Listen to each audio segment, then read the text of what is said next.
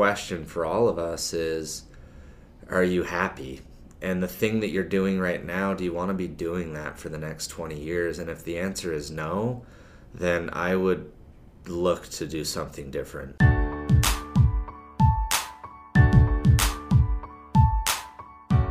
Welcome back to Walk Like Beggars. I'm Steven. And I'm John. Today we interviewed Taylor Olson, the founder and CEO of Slingshot. This is, once again, I'm not picking favorites, probably top 3 favorite interviews for me. Taylor is just an awesome guy, and his story, you can follow us as we see him go from a lawyer at UCLA to one of the fastest growing companies in all of Utah. Fun story. He eats a Chipotle burrito during the whole interview and makes it look like no work at all. Enjoy this one.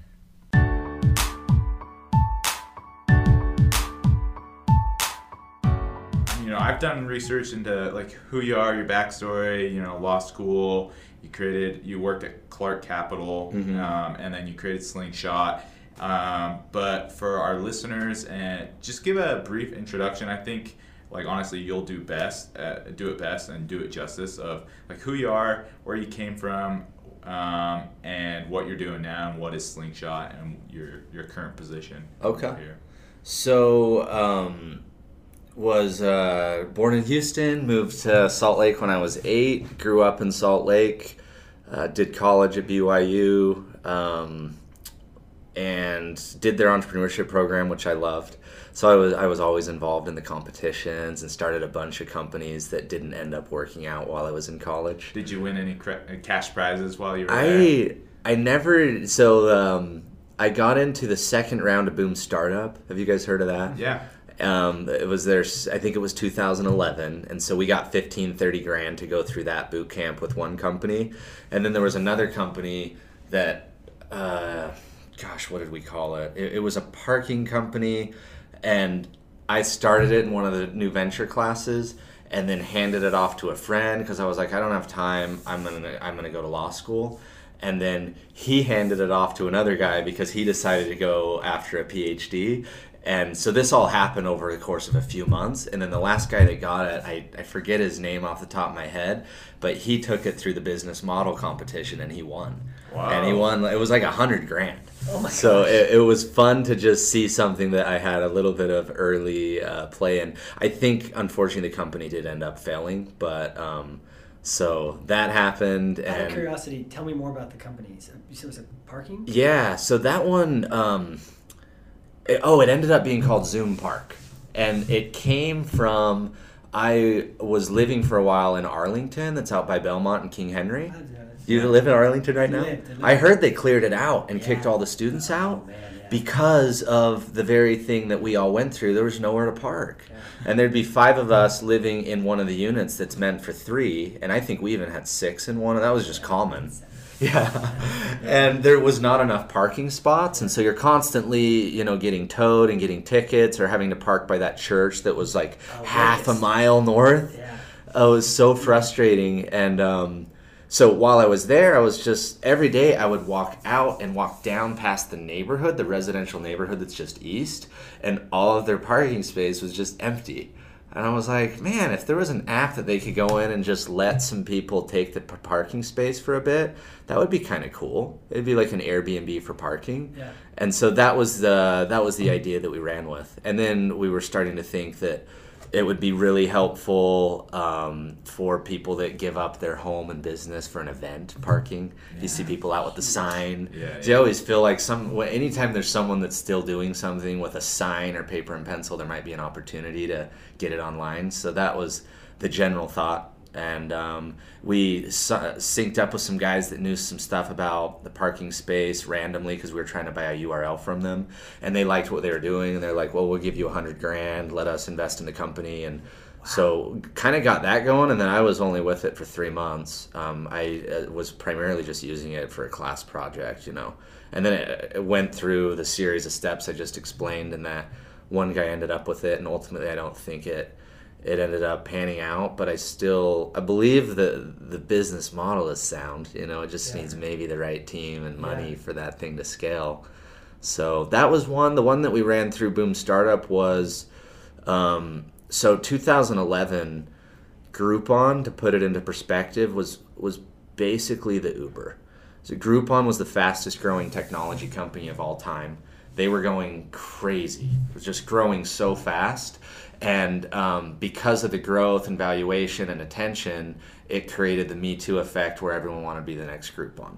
And so then Living Social came, and all this online and coupon stuff came out of nowhere. And we felt like, well, there probably needs to be a StubHub style platform where people that missed a deal can go on and purchase it secondhand, or someone that purchased a bunch of stuff because of the element of getting it before the time runs out and then they don't want it, they can sell it. So it was like a StubHub for digital coupons. And that also ended up not working out. It was just hard, It was hard to get a two-sided marketplace to work. We didn't really know what we were doing. Yeah. And the bottom fell out of the industry too. Living Social went bankrupt and Groupon stock plummeted, and the model ended up not being super sound, and we kind of relied on them for our business to work. So that was, then there was another company I helped start called Inside Real Estate, and that has looked like it's ended up being successful. I haven't talked to co-founders in years, but they're venture backed, and it looks like they're doing really good stuff with it. It was a CRM marketing platform for real estate agents. So those were kind of the main ones. And then I did some other digital marketing plays and tried to create some web domains that just got a lot of traffic and throw some AdWords accounts on them. For real? You know? Nice. That's good old digital marketing. Totally. That's cool, man. Yeah. Love it. So those were a few of the main things. And then other just small projects. I never had a job. That's been one of the strange parts of starting Slingshot is I had an internship at a software company in when I was in law school. I had a brief stint at Clark Capital where I helped them with legal stuff, and they let me start Slingshot there. And I sold, one summer of alarms when I was 23. And outside of that, I've never had a job. So it's sometimes like I don't really know what to expect. What am I supposed to be like as a boss? What am I supposed to expect from employees? What is their day-to-day supposed to be like? How do you set up company culture? Like, I was just existing in a vacuum where we were just doing what felt right, but we didn't really have a model to base it around because I never had a job. Do you think living in that vacuum actually helped you though? I think it's very possible How that so? it did, because there's no preset expectation. Yeah. Something as simple as, why do people need to come into the office? Like, is it really necessary for all the positions in the company to show up in the office? Maybe, but we started to think about that a couple years ago and came to the conclusion that for our sales folks and customer service folks that handle phone calls and messages all day, it's actually not necessary. Like, with the tools and visibility, they're a lot more productive and happy and better off working out of their house. And so we do we've got 70, 80 employees that work at home. Wow. And it works out really well. That's cool. And I think not having a preset, just expectation on that, I think that things like office music, like, isn't it okay to just have music playing out of your speakers, and having a dog in your office, and those types of things just seem like obvious that you should allow that. And I never had an experience that made me think otherwise. And I would assume probably a lot of the other ways that we just structure things, I was never trying to do anything too innovative and have, like, sometimes you'll hear about a company that's like, oh, we don't have positions. It's a flat org chart and there's no rhyme or reason. Everyone's fitting in and having projects, and I would imagine that's working for some companies, but I wasn't trying to do anything radical like that. I was just trying to, for the most part, copy and paste what I read in books that worked, and then add our own 2 cents if something didn't make sense. Yeah. Awesome. That resonates with me because I work at 97th floor, and where the culture's same, where it's row, so it's results only. So Yeah. It doesn't matter where you work. You can come to the office. You can. It's just you work 5 hours, 10 hours, whatever it is. So that's cool. That it's like, because I don't hear a lot of companies like that, and that's cool that you just like, dude, yeah, we don't need to do this. Let's just get rid of it. Yeah. Cut the fat. Yeah, and these things come in waves and trends, because I think that there was a lot of hype and trendiness around open office environments that hit maybe 5-6 years ago. And I was actually always a little bit suspicious of it, just because of my own personality and way I work. I was like, man, getting interrupted that much is pretty rough on me. I don't know if the bulk of employees, particularly if they have a little bit more of an introverted tilt to their personality, enjoy that. And I feel like I've been reading a lot of research lately that has suggested that it's maybe not so much of a win. And maybe just from like a happiness and productivity perspective, most employees don't actually want that, you know? Yeah. So it's other things like that you just don't, you don't know what's hype and what's here to stay and what's not. But I think that remote working for sure. And I think a results-only culture, I mean, who wouldn't like that? Unlimited PTO, just get it done, and I love it. Yeah. So you had all this experience starting companies, doing just making it on your own in college at BYU. Then you say, I'm going to law school. Like, kind of give us that mentality. Why law school?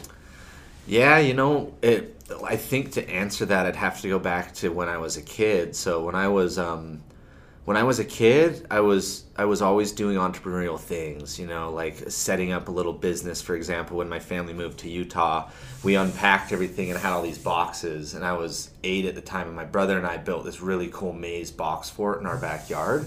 And then we went around and met the neighborhood kids and invited them to pay us to go through the box fort. And so stuff like that we would do all the time. Lemonade stands, making hemp necklaces. That was actually kind of a thing when I was in junior high. So I had the entrepreneurial bug for sure, but I also was always fascinated with law. There was an old show that you guys maybe never heard of called Perry Mason. Yeah, I know the name. Old black and white attorney show. There's one called Matlock. And then Law and Order, of course, has had a really long run. And I used to watch all 3 of those religiously as a kid, and I just liked it. And so I determined at a really young age I wanted to be a lawyer. And that was just something that always stuck and was always a plan. And even going to school, I took... I did a business degree because it doesn't matter what undergrad you have to go to law school, and I thought it was fun. So I did on the entrepreneurship track, and all the stuff that I just explained to you in terms of companies was purely a hobby. I had hoped that they would turn into something big, but I didn't fully expect it and didn't actually even care. It was just fun.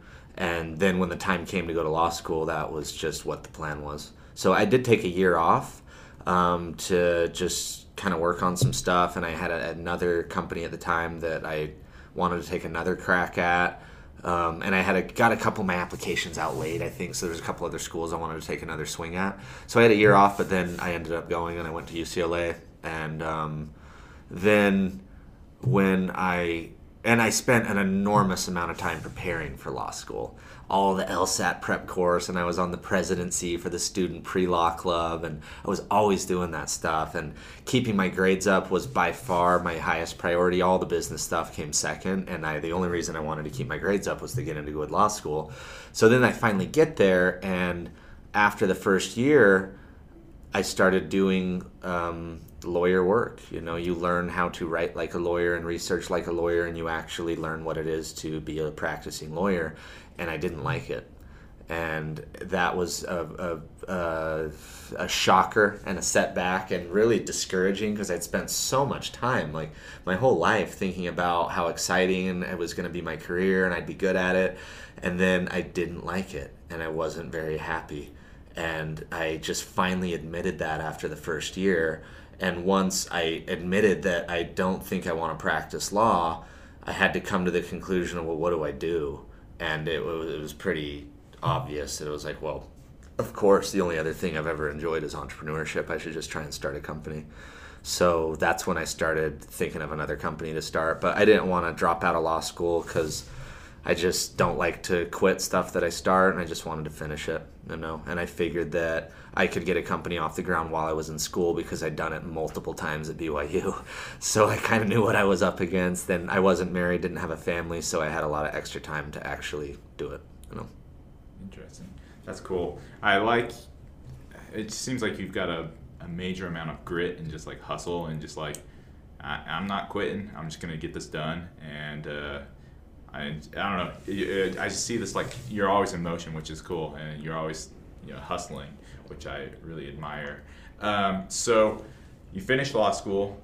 You go directly to work with Clark, and at this time, had you already thought about Slingshot? Is this an idea yet? When did Slingshot come into the picture? So we started Slingshot in June 2014, got some good initial traction with it, and that was in the summer. So I'd moved out here in the summer, and I was about to get into my senior and last year of law school, and started to feel that the business wouldn't survive if I went back to school. It just wouldn't, it's too early, it's too hard. There was only 3 of us. And so I was desperately trying to find a way to stay in Utah and keep running it. And so I had gone to BYU's law school, talked to their dean, and was like, hey, I'd love to be a visiting student and come here. Here's what I can do. And they were really cool about it and like, absolutely, we'd love to have you. I went through their application process, got it approved, and then went back to the dean at UCLA's law school, and they just shut it down quick. And they were like, no. And I think the reason that they did was partially because you pay tuition to the school that you're at, even if you're a visiting student, for one. And also, within law and academia in general, particularly I feel in graduate school, the rankings are very relevant to them. They care a lot about it, and they earn those spots through research and funding and quality of staff.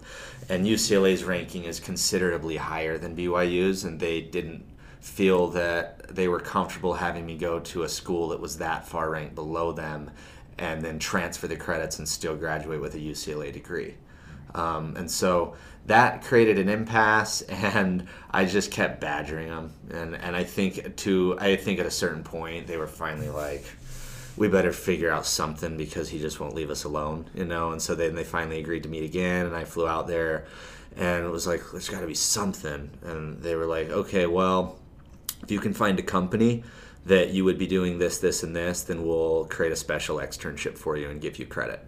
And so then I went on the hunt and fortunately got connected to James Clark that owns that investment fund, and he signed off and ended up working out great. It was really fun to learn and work with them. And he's an entrepreneur of himself that had created a somewhat similar company in ClearLink that he had a 9-figure exit on before he started that fund. So I think he was empathetic and nice enough to do it. And funny enough, I actually have not talked to James for a couple years, just because he's doing his thing and I am doing mine. And then I ran into him at the UVU Fast 50 because we won that award, and he was one of the presenters and sponsors.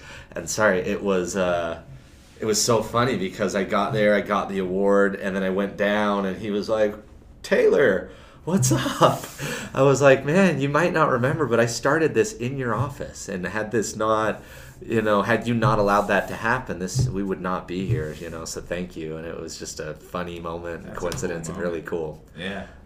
So that was kind of how it all played out, and it is funny to look back historically, and I feel like one of the lessons that I learned was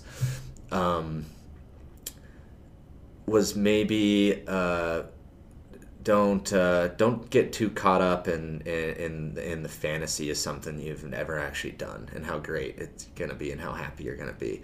Maybe don't get too caught up in thinking about something that you really want to do 10, 15 years down the line, because you may get there and realize you actually don't even want to do it.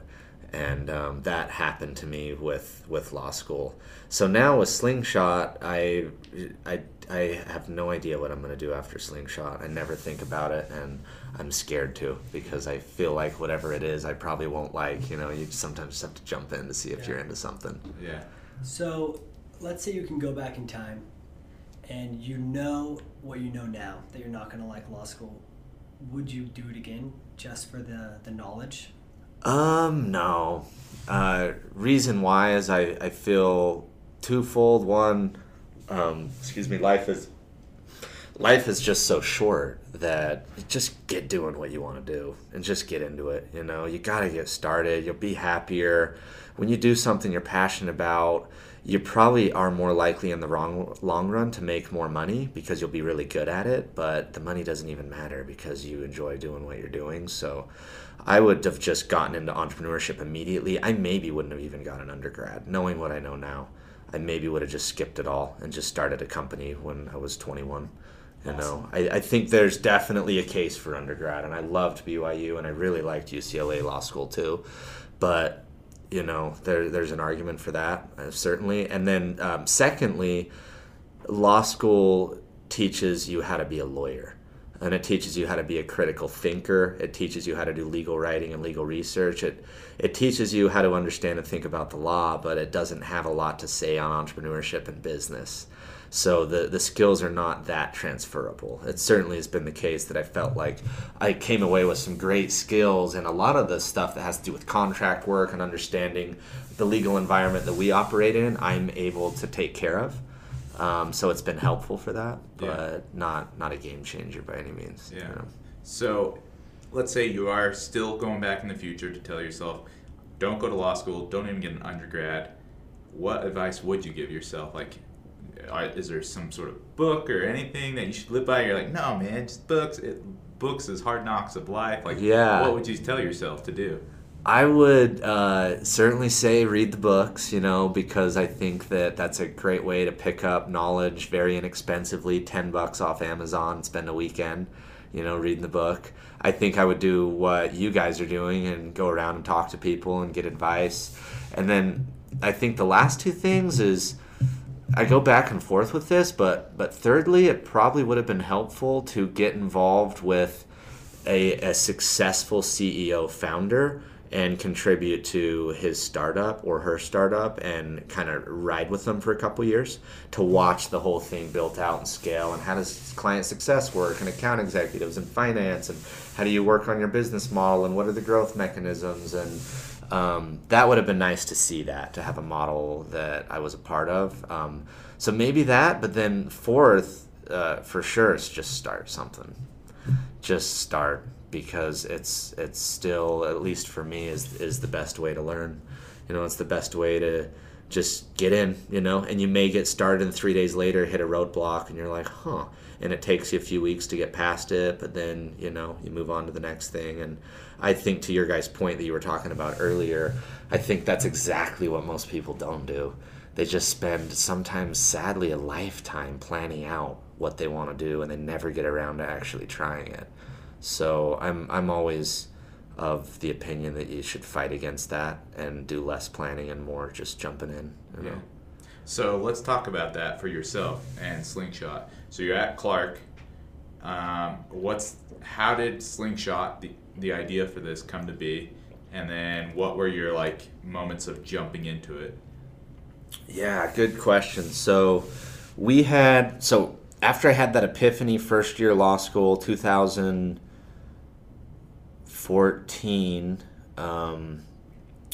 we had started doing some internet marketing for pest control companies, and it was also kind of just for fun. And so we were spinning up some websites, did some pay-per-click advertising. I had a little bit of a background in it from some other projects, and then we called a couple owners that we know, and we're like, hey, we'll just generate the lead and sell it, hand it off, and we negotiated commission. So then the phone calls from the ads, would go to Chris, who's one of the co-founders and my business partner, because he was a pest control salesman, and he would sell them. And we did that for a while, and pretty quickly realized that if someone called at 8 at night and we missed it and he'd call them in the morning, we never got a hold of him again. So we realized there's a shelf life to these leads, and I don't know, we didn't know at the time, is that true for other industries or just pest control? We knew it was for pest control, and so we just realized that, wow, you really have to be on these leads and get to them immediately. And that's kind of hard to do. And so then we started to wonder if maybe there was some technology and services we could put together to help companies do that. To not generate the lead for them, but to immediately respond to it. And so that was the impetus of the idea and how it started. And so that was around June of 2014. And that for the most part, I would say, was the full jump in. That was when it was just like, I'm just going to go all out. And that in and of itself was pretty reckless for me to do had I wanted to be an attorney. Your second summer, you have to have a job. If you don't take a legal job that summer, you're not getting a job when you graduate. So that was a moment where pretty well shut the door on legitimate legal employment after law school, because they would have been like, sorry, I probably could have finagled something at a little firm, but it wouldn't have been that good. So that was probably the moment where it was like, yeah, I've shut the window, and was all in. And so fortunately it took off and we got enough traction that we still believed it could go places. And then that's what led into trying to stick around and negotiating with UCLA and Clark Capital. Gotcha. Did you bootstrap? There you go. Yeah, it was, we bootstrapped, and we funded it with my credit cards. I went and got an increased limit on my Wells Fargo credit card and got it up to like $20,000, and we used that. And I had a little money left over for a living allowance for my student loans, and we used that. And part of the reason was there's this guy named Eric Smith, who's a friend and mentor and advisor of ours, that started Control4 and Silverview now. Is a very successful entrepreneur in town, and I was talking to him early on, right at the beginning, and explaining it. And I was just like, man, I'm looking at how much money we're going to spend, and I don't know where to get it, or what do you think? And he was like, well, you have a credit card, right? I was like, yeah. And he was like, well, just put it on that. Just max it out. Like, and so nonchalant. Like, obviously, just max out your credit card. And I was like, yeah, okay. Yeah, you think that's a good idea? And he's like, look, do you believe in it or not? I was like, yeah, I really do. And he said, well, what's the worst thing that can happen? It will go bad. You'll default on your credit card, maybe declare bankruptcy, and just start again. It's not the end of the world. You have to take some risks. And after that conversation, I was like, yeah, he's right. It's just, and so that happened. That got us through initially in the beginning. And then, our most of Slingshot has just been a constant journey of running out of money. And part of when I was telling you guys earlier, those founder books that I was reading, the McDonald's founder, Starbucks, Walmart, Shoe Dog, they were all running out of money too, constantly. If there is one theme that crossed every single founder story, it was that they were constantly out of cash. And they were constantly trying to feed and their operations for the growth, constantly trying to get banks to work with them, raise money from this guy, and that was like, they spent so much time and effort doing that. And I realized, this is just part of the journey. The financing piece is just hard, I ended up also getting a loan from my mom, who's always just been a great supporter, and she's not wealthy, and she lent us $50,000, which we were able to pay back.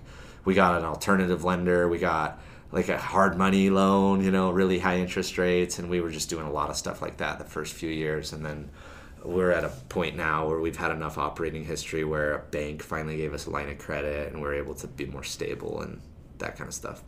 Dang. So along this, because I remember in Shoe Dog, like Phil Knight talks about just the stress, and he just like was so afraid, like, dude, I'm gonna be out of a job, and not only me, but everyone I'm employing, they're gonna have a job. Like his friend in the wheelchair, like their family gave everything to this company, and luckily for them, it was successful, and he had that great story. But during that time, did you have just these moments of just pause where you're just like, I don't know if I'm gonna be able to like pay my employees tomorrow, or we're gonna have to just turn off the lights? Did that ever just like come across your mind and cause fear? Oh yeah. I think that, and I'm starting to see a little bit of a narrative on this, like on Medium and TechCrunch and stuff, that mental health of founders is an issue. And it's something that hasn't really been talked about, but I think a lot of founders go through extreme anxiety and fear and depression. That was even something that happened at UCLA. I remember the dean getting up after the first semester saying about 20-25% of you are going to go through depression while you're here, which is pretty crazy to say to a room of hyper achievers and all these students that were from Harvard and Yale and very successful in whatever they'd been doing. And it was just because you spend so much time, there's so much on the line with your law school grades, and you're finally confronted with the fact that you're maybe not the smartest person in the room. And that is a shock for a lot of people. And along those lines, as a founder, you have these moments where, like your law school grades, there's so much on the line that it's almost just impossible not to think about the repercussions of not, making payroll, and all these people that have mortgages and are counting on you, and being able to deliver for one of your big clients that you've made promises to. We had many times which we made payroll by like a day. Like a payroll was due for 30 grand and we had 15 in the bank account, and I would have to scramble and hurry and get a client to prepay, or hurry and get another mini loan or a bridge loan, and that happened a lot. Those days are pretty well gone now because we have enough operating history that we're better at forecasting and stuff, but that happened a lot. I gained weight, which I didn't even think was possible. So I was like you guys, where it's like, oh, we got these really high metabolisms, we'll just always be thin. And I gained like 20 pounds my first year of Slingshot when I graduated law school, and wasn't sleeping really well. Never took a day off. I was always working Saturday, Sunday, Monday through Friday. I was just too afraid that something would go wrong and it would fail, and there was so much riding on it. And but at the same time, looking back, I do feel like to a certain level that it's unnecessary and not helpful to get into that mindset. And so I started to be more conscious of my own mental health as a CEO, because I think that contributes in a very large way to what we were talking about earlier about culture. If the leadership of a company comes in and is negative and not happy, like osmosis, people just feel it. But if the leader comes in and they're positive and smiling and happy, it's also like osmosis, and people just feel good about it. And so I've really tried to take care of my own mental health primarily for that reason. And so I meditate more. I make sure to get exercise in. I eat a little bit healthier, and I'm conscious when I haven't slept enough, and I'll try and take some extra time to get enough sleep, But and I feel like I'm a more effective founder and CEO for doing that. Yeah. It's not very effective to be that fidgety, scrambly, stressed out person that I was, and a lot of people are when they start a company. So back to when you guys get started, you mentioned you had a partner. Can you go into like the genesis of Slingshot? You have this idea, you start working on it, and as far as the management, the partnership, how did you guys go? How did you choose how many and who should be your partner, and what would you have done differently looking back? Great question. So there's an old phrase that says creativity loves constraints, and to a degree that stuff was a matter of circumstance and the constraints that I had on my network at the time. I didn't have that many people I knew that were willing to drop what they were doing and start a company on a random idea, But I did think of a few, and one of them was a college roommate at BYU who had been selling pest control for 7 years. Very nice, friendly guy. We always had a good relationship, and I thought, well, he was just graduating his undergrad. I thought now might be a good time for him to take a swing before he gets into a career. And so I called and talked to him about it, and he was down to try it. And then we had one other co-founder who had worked with me as an intern when he was at UVU on a different project, one of the marketing ones I was doing while I was at BYU.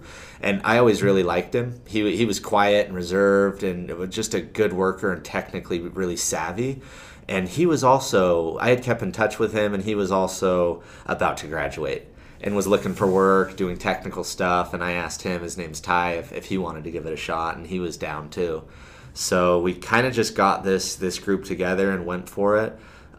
We divvied out equity alignment the best we could, according to how we felt like people were going to fit in and their skill, and I think ended up going okay. I think the one thing we probably would have done different there is we would have just acknowledged that this is not the best time to determine who's going to be contributing and how much. Like you maybe want to write something in a clause that you actually determine that after a year or something. I'm not entirely sure how that would work, but negotiating those elements has been a little bit tricky, but for the most part, things have gone really great with them. And you guys will notice as you talk to more founders that the success rate of a founding team making it is roughly comparable to marriage, 50%, where it just hit a crossroads, the relationship becomes toxic and it's too hard to work together. And that's never even been close with us, and I would attribute it largely to those two. they're very nice guys. They're not argumentative. They're really just easy. They don't get offended easy. They're positive. And I am the one in the group for sure that has the strongest opinions and beliefs on direction of company and things we should be doing. And for the most part, they're just like, hey, we trust you and we support you. And we rarely get into arguments over stuff. So if you guys do reach an impasse, which is probably normal, you know, like something difficult, do you guys have any like standards to go by to solve problems or work together? You know, we have a legal mechanism if it came down to that, because we're a C Corp and we have a board, and I'm on the board and one of the co-founders is on the board and then my mom is on the board. And so in theory, I would hope that my mom would side with me if there was a disagreement and we would essentially have control of decision making, and my level of ownership in the company gives that anyways. So that if it came down to something, then that mechanism is there and kind of is what it is. But kind of going back to what I was saying about their personalities, it never has. For the most part, if we disagree on something, we'll just talk through it. And if I'm trying to even think, if we really fundamentally disagree on something, what we do, and I frankly can't really think of a time that's happened, but I do know that there's been times that I've been pretty adamant about something that I want the company to do from a feature or service, and they'll get on board. They're just kind of that nature, you know. So it has been a cool part of it, because even looking back at some of my other friends that have since gone on to start their own companies and be very successful, there's times that I wonder if bringing someone else like that on board too would have been really helpful. But they're very opinionated too. And would we have been able to coexist? I don't know. Yeah. It's hard when you have a strong, ambitious personalities in the same room. It almost seems inevitable that you hit an impasse, you know? Yeah, definitely. Yeah. So you mentioned that you guys are a C Corp. What's the decision behind that instead of like an LLC or some other, you know? So, I think they both work just fine, and there's reasons to do both. The reason we did C Corp is because I had assumed that this was going to be a fast scaling business that would at some point potentially have investors, potentially have an acquirer, that we would want to easily be able to manage shares and stock options, and those things tend to be I think a little bit more uniform and clean in a C Corp. They're just set up to do that. And it's also common for them to be set up in Delaware. It's a business-friendly state, and we did that. And this came from experience in law school, so I just kind of followed the traditional playbook. You go C Corp, you do it in Delaware. You set up your structures on your board and all that stuff. And so that was really just the reason why. Interesting. So it's like you have this like entrepreneurship like in your DNA. I feel like it's just ingrained in you. Just like what traits make you, or I guess like what would you say is like these things made me successful at entrepreneurship, you know? Yeah.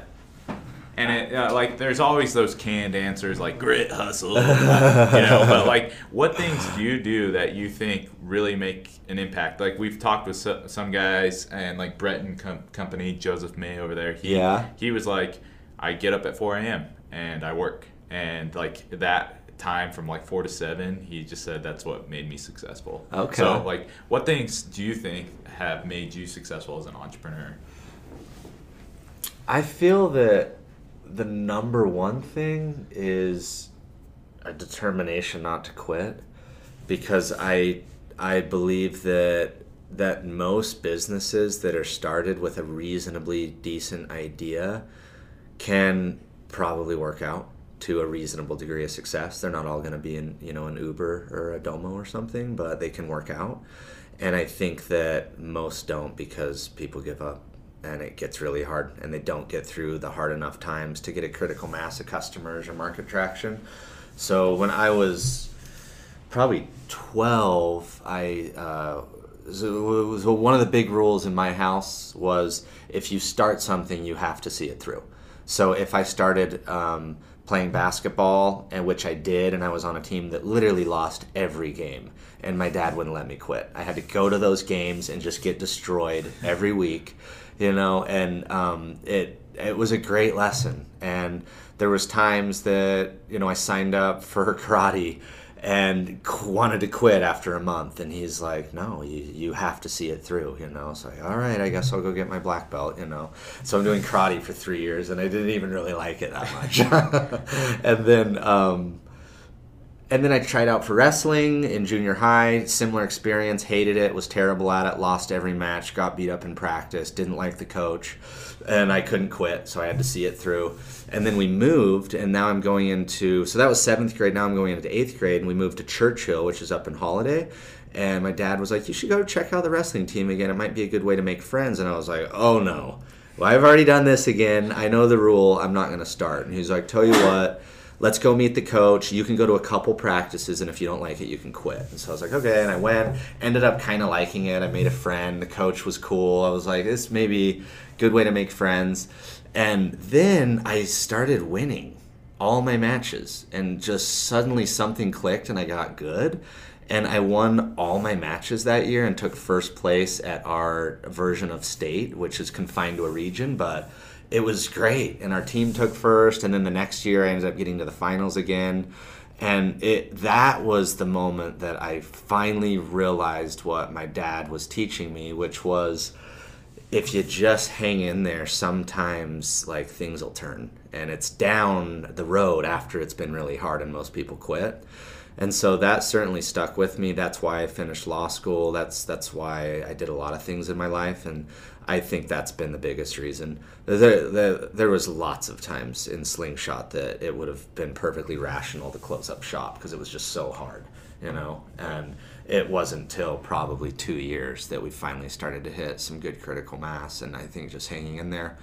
I think that was the biggest thing. And then I think the second one is I'm not afraid to sell, and I actually kind of enjoy it when I believe in the product or service, which I deeply do with Slingshot. So I don't mind. I don't mind doing cold calling, going to conferences, doing sales calls, and you just absolutely gotta have that, or it's gonna be tough. So I think a willingness to sell is a big piece. And then the last one is also pretty generic, like the first one, which is I just really enjoy it. I'm just passionate about it.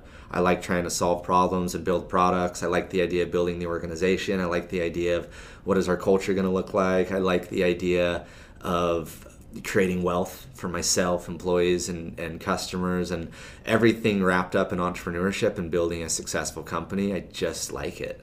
And I think because I like it, I'm willing to do it more. I'm willing to put my heart into it. I'm more likely to stick with it. And so I kind of feel like for those reasons, why put, if the term is a square peg in a round hole, if you're not identifying attributes in yourself that make you think you would enjoy entrepreneurship, just don't do it.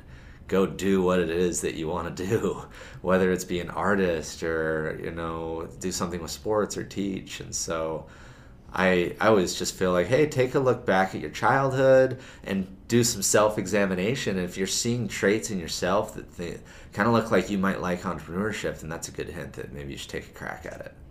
Cool. Yeah. So I really like the part in your story about when you're like neck deep in law school. Yeah. And you decide you don't want to do it.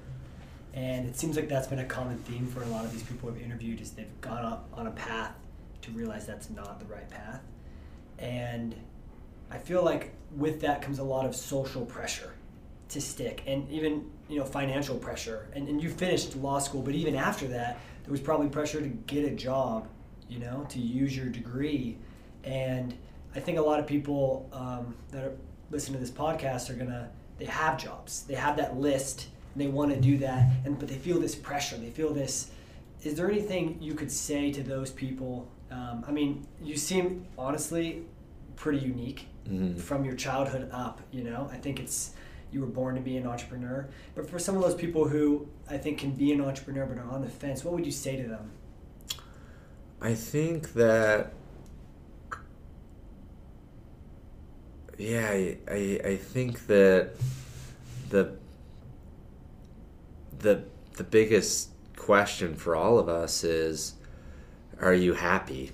And the thing that you're doing right now, do you want to be doing that for the next 20 years? And if the answer is no, then I would look to do something different. And if you have a suspicion that it's entrepreneurship, and then how do you cross that bridge? There's a lot of ways to skin the cat. There's very successful stories of folks that moonlight and start a project in the evening, and so they're not in such a risky position, and they can maintain their bills and whatnot.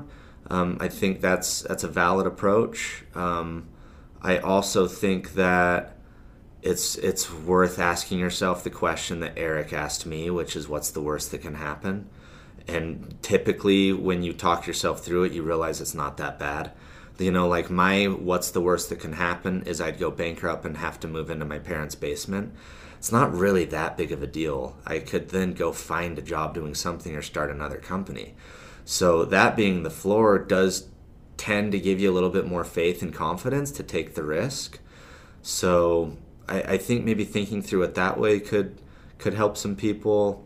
I also think that, part of the pressure for me to get a job was I had about a half academic scholarship to UCLA, and I still graduated with $150,000 in student debt, and that doesn't go away. There is no way to get rid of that debt. Even bankruptcy, that won't go away.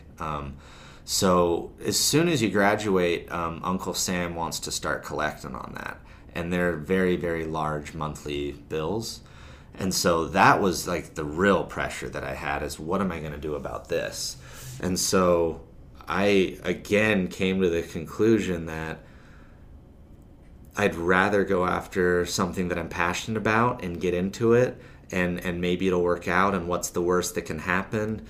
I guess I just default on my student debt, and I get maybe some letters and some calls for a while. There's also, I found a federal income-driven deferral program, so I was able to get my payments down super low. So, it kind of, I guess, just goes back to the same point of what's the worst that can happen, and maybe just get going. You got the moonlighting option.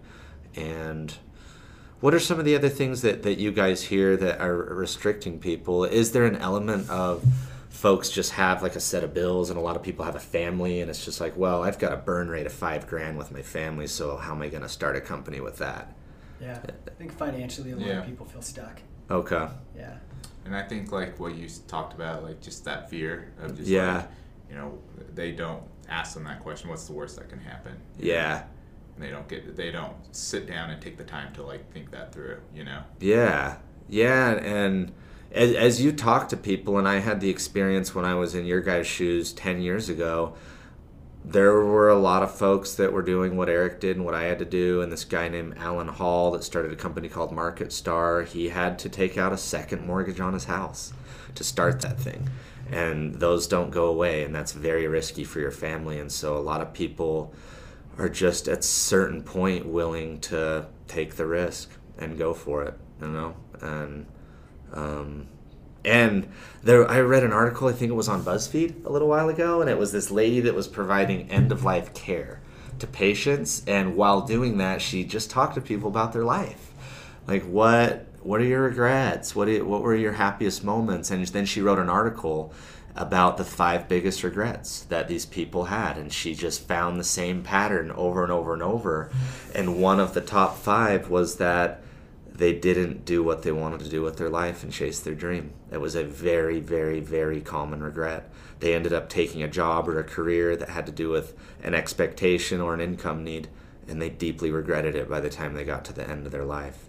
I also think that when you're at a younger age and doing things like trying to build a career in finance or law or medicine or whatever, you get tricked by prestige, and you think that it matters more than it actually does. You think that having that Goldman Sachs title on your resume is a big deal, and that the ranking of your graduate school and the ranking of your law firm, and you get tricked into thinking that prestige is a good thing to care about, and my opinion is it's not at all. You really just got to get down to what makes you happy, because a lot of people that chase the prestige of for example, doing investment banking, which is very prestigious, to go work for Goldman Sachs or Credit Suisse. You can make $250,000 out of school, or a top law firm. They're very unhappy. They don't like it. So yeah, you get like a great brand by your name on your LinkedIn profile, and maybe someone at a party like knows about how prestigious that is. But if you're not happy, who cares? You know. I love that, because I feel like the world has a really strong definition of success, and I think you like defined it, you know, that prestige, and I think it's kind of false. And I like how it seems like your definition of success is doing what makes you happy. Yeah, I would say yeah. Doing what makes you happy and doing it well, you know, trying to get a little bit of a benchmark of what's good in that field, you know. Yeah. Well, to start wrapping up, we have like a little portion of the podcast where we do some shotgun questions. Okay. We just ask you kind of really quick, sometimes funny, random questions just to get to know you and a little bit about your journey more. Do you want to start? Yeah. So what was the last gift that you gave someone? It was a pair of socks. We made some Slingshot socks that look like Stance socks, and we've been giving them out at trade shows and on the road, and I was just in New Orleans last week, and I was giving everyone socks, and they loved them. It was like the big hit of the show. Were they orange? Yeah. They had the Slingshot orange. That's and awesome. some blues, and they were kind of a fun pattern. As a matter of fact, I'll give you guys a pair on your way out. Well, thanks, man. What is your favorite restaurant in Provo?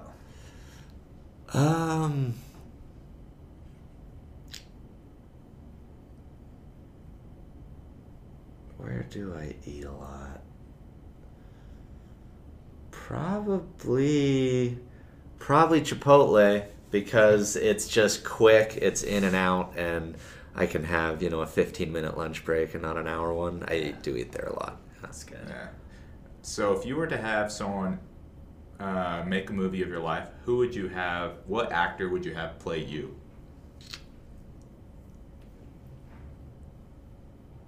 I would probably go with Edward Norton, simply because I like his movies, and I think he's just a great actor. Cool. Favorite Edward Norton movie? It would be a tie between American History X and have you heard of a movie called Primal Fear? Have you seen that? No, but I've wanted to. You gotta check that out. I think that was the first one where he had a leading role. Really? And he was really young and so good. Yeah, American History X is heavy. It is. But it is good. Just classic. Yeah. Nice. Are you in the middle of any TV shows right now, and which ones are they? I started to try and pick up season 2 of Stranger Things again. You're way I behind. know. I started watching it with a girl that I was seeing, and then the relationship ended, and I just kind of wanted to save it for the next relationship, and started seeing a girl again in like May, and we finally got around to getting into some series, and so we started watching it again, and then I've been watching there's a documentary series that is produced by CNN that they do about a 10-part series on each decade. Yeah. Have you guys seen that? Yeah. It is good. Yeah. I saw the 90s one. Yeah? Yeah. Yeah, it It's was cool to, like, in a decade time to see All that's happened. the culture just kind of make these movements. Right. Day to day, you can't see it. When you zoom back, you're like, whoa, this is when this started happening, and now we're exactly. down here. We're up here, and it's crazy. And they nail it. It'd be tough to sum up a decade into about what would surmount as a 10-hour segment, chopped up into 1-hour blocks, but they do such a good job. Good job, yeah. Yeah. That's right. Okay, so we like to close with our final thoughts, and it's just one last question from each of us. And the one I've been really pondering about, you brought this up a couple of times, and I'm actually really excited to hear your answer just because you have this just drive in you, is I feel like a lot of times there's moments you come up against a wall, whether it's starting a business or just something in your life, and it's like that decision, do I pivot and try something else? Like, do I close up shop with this company and move on to something else? Or do I fight through? How do you make that decision? That's tough. It certainly has to be more of an art than a science. My observation and opinion is that the default should be to just keep going. That is your default decision. And the reason I think that is, as I said earlier, I do think that most people quit far too early. Like, they're not even close. They'll quit after 3 months, where they really needed to hang in there for 3 years. And so they would have had several of those moments along the way where their default really needed to be keep going. So I think the real question for me is what are the signs, and when do you know that you shouldn't keep going and stop? And that one is harder. And I think that part of it comes down to whether, if you have been deeply unhappy for an extended period of time, that's a decent sign that it's maybe time to stop and do something that makes you happy. And I think that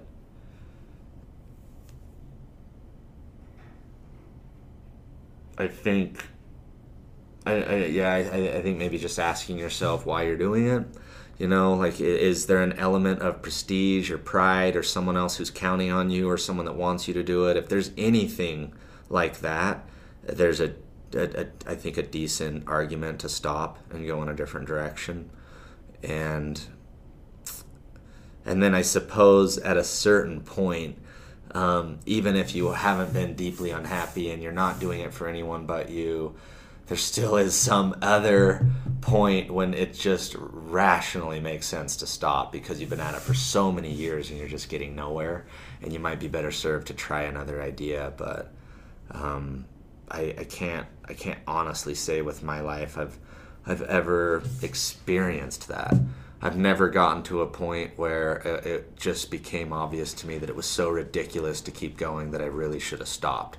Because all my life experience taught me was you actually need to just keep going and pretty much just never quit.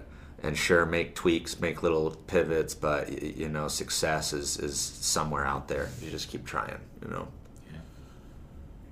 Thank you. What is your favorite failure that you've had?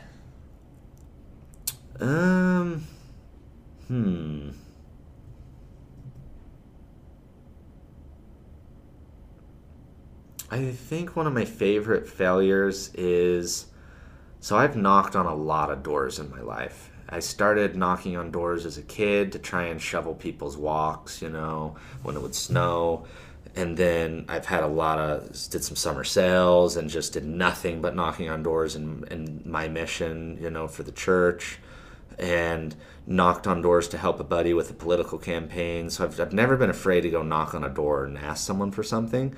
And one of those experiences was my sister, when I was in 8th grade and she was in 6th grade, had a charity event where you were supposed to go around and get people to donate for a walkathon. And we were up in the holiday area, and she was telling me about it, and she was showing me all the prizes you could win. And I was like, oh, some of them were really cool. It was like a Super Nintendo. And I was like, well, we could just go knock on everyone's doors and get people to donate to this, and we could win. She's like, okay. So we spent weeks just knocking on doors after school, and we got hundreds and hundreds of people to sign up and donate. And then it finally got down to the end of the charity event, and we lost and didn't even come close to winning, because it turned out what happened was we were in a wealthy part of the valley, and several kids just had a grandma that was like, here's $1 million, Yeah. And so it was the wealthy parents and grandparents that just destroyed us. But they created another prize just for us, that was a prize for the student that has the most quantity of individual donations, which we won by 300 donations or something. So we didn't quite get the prize we want, and we failed, but it was just a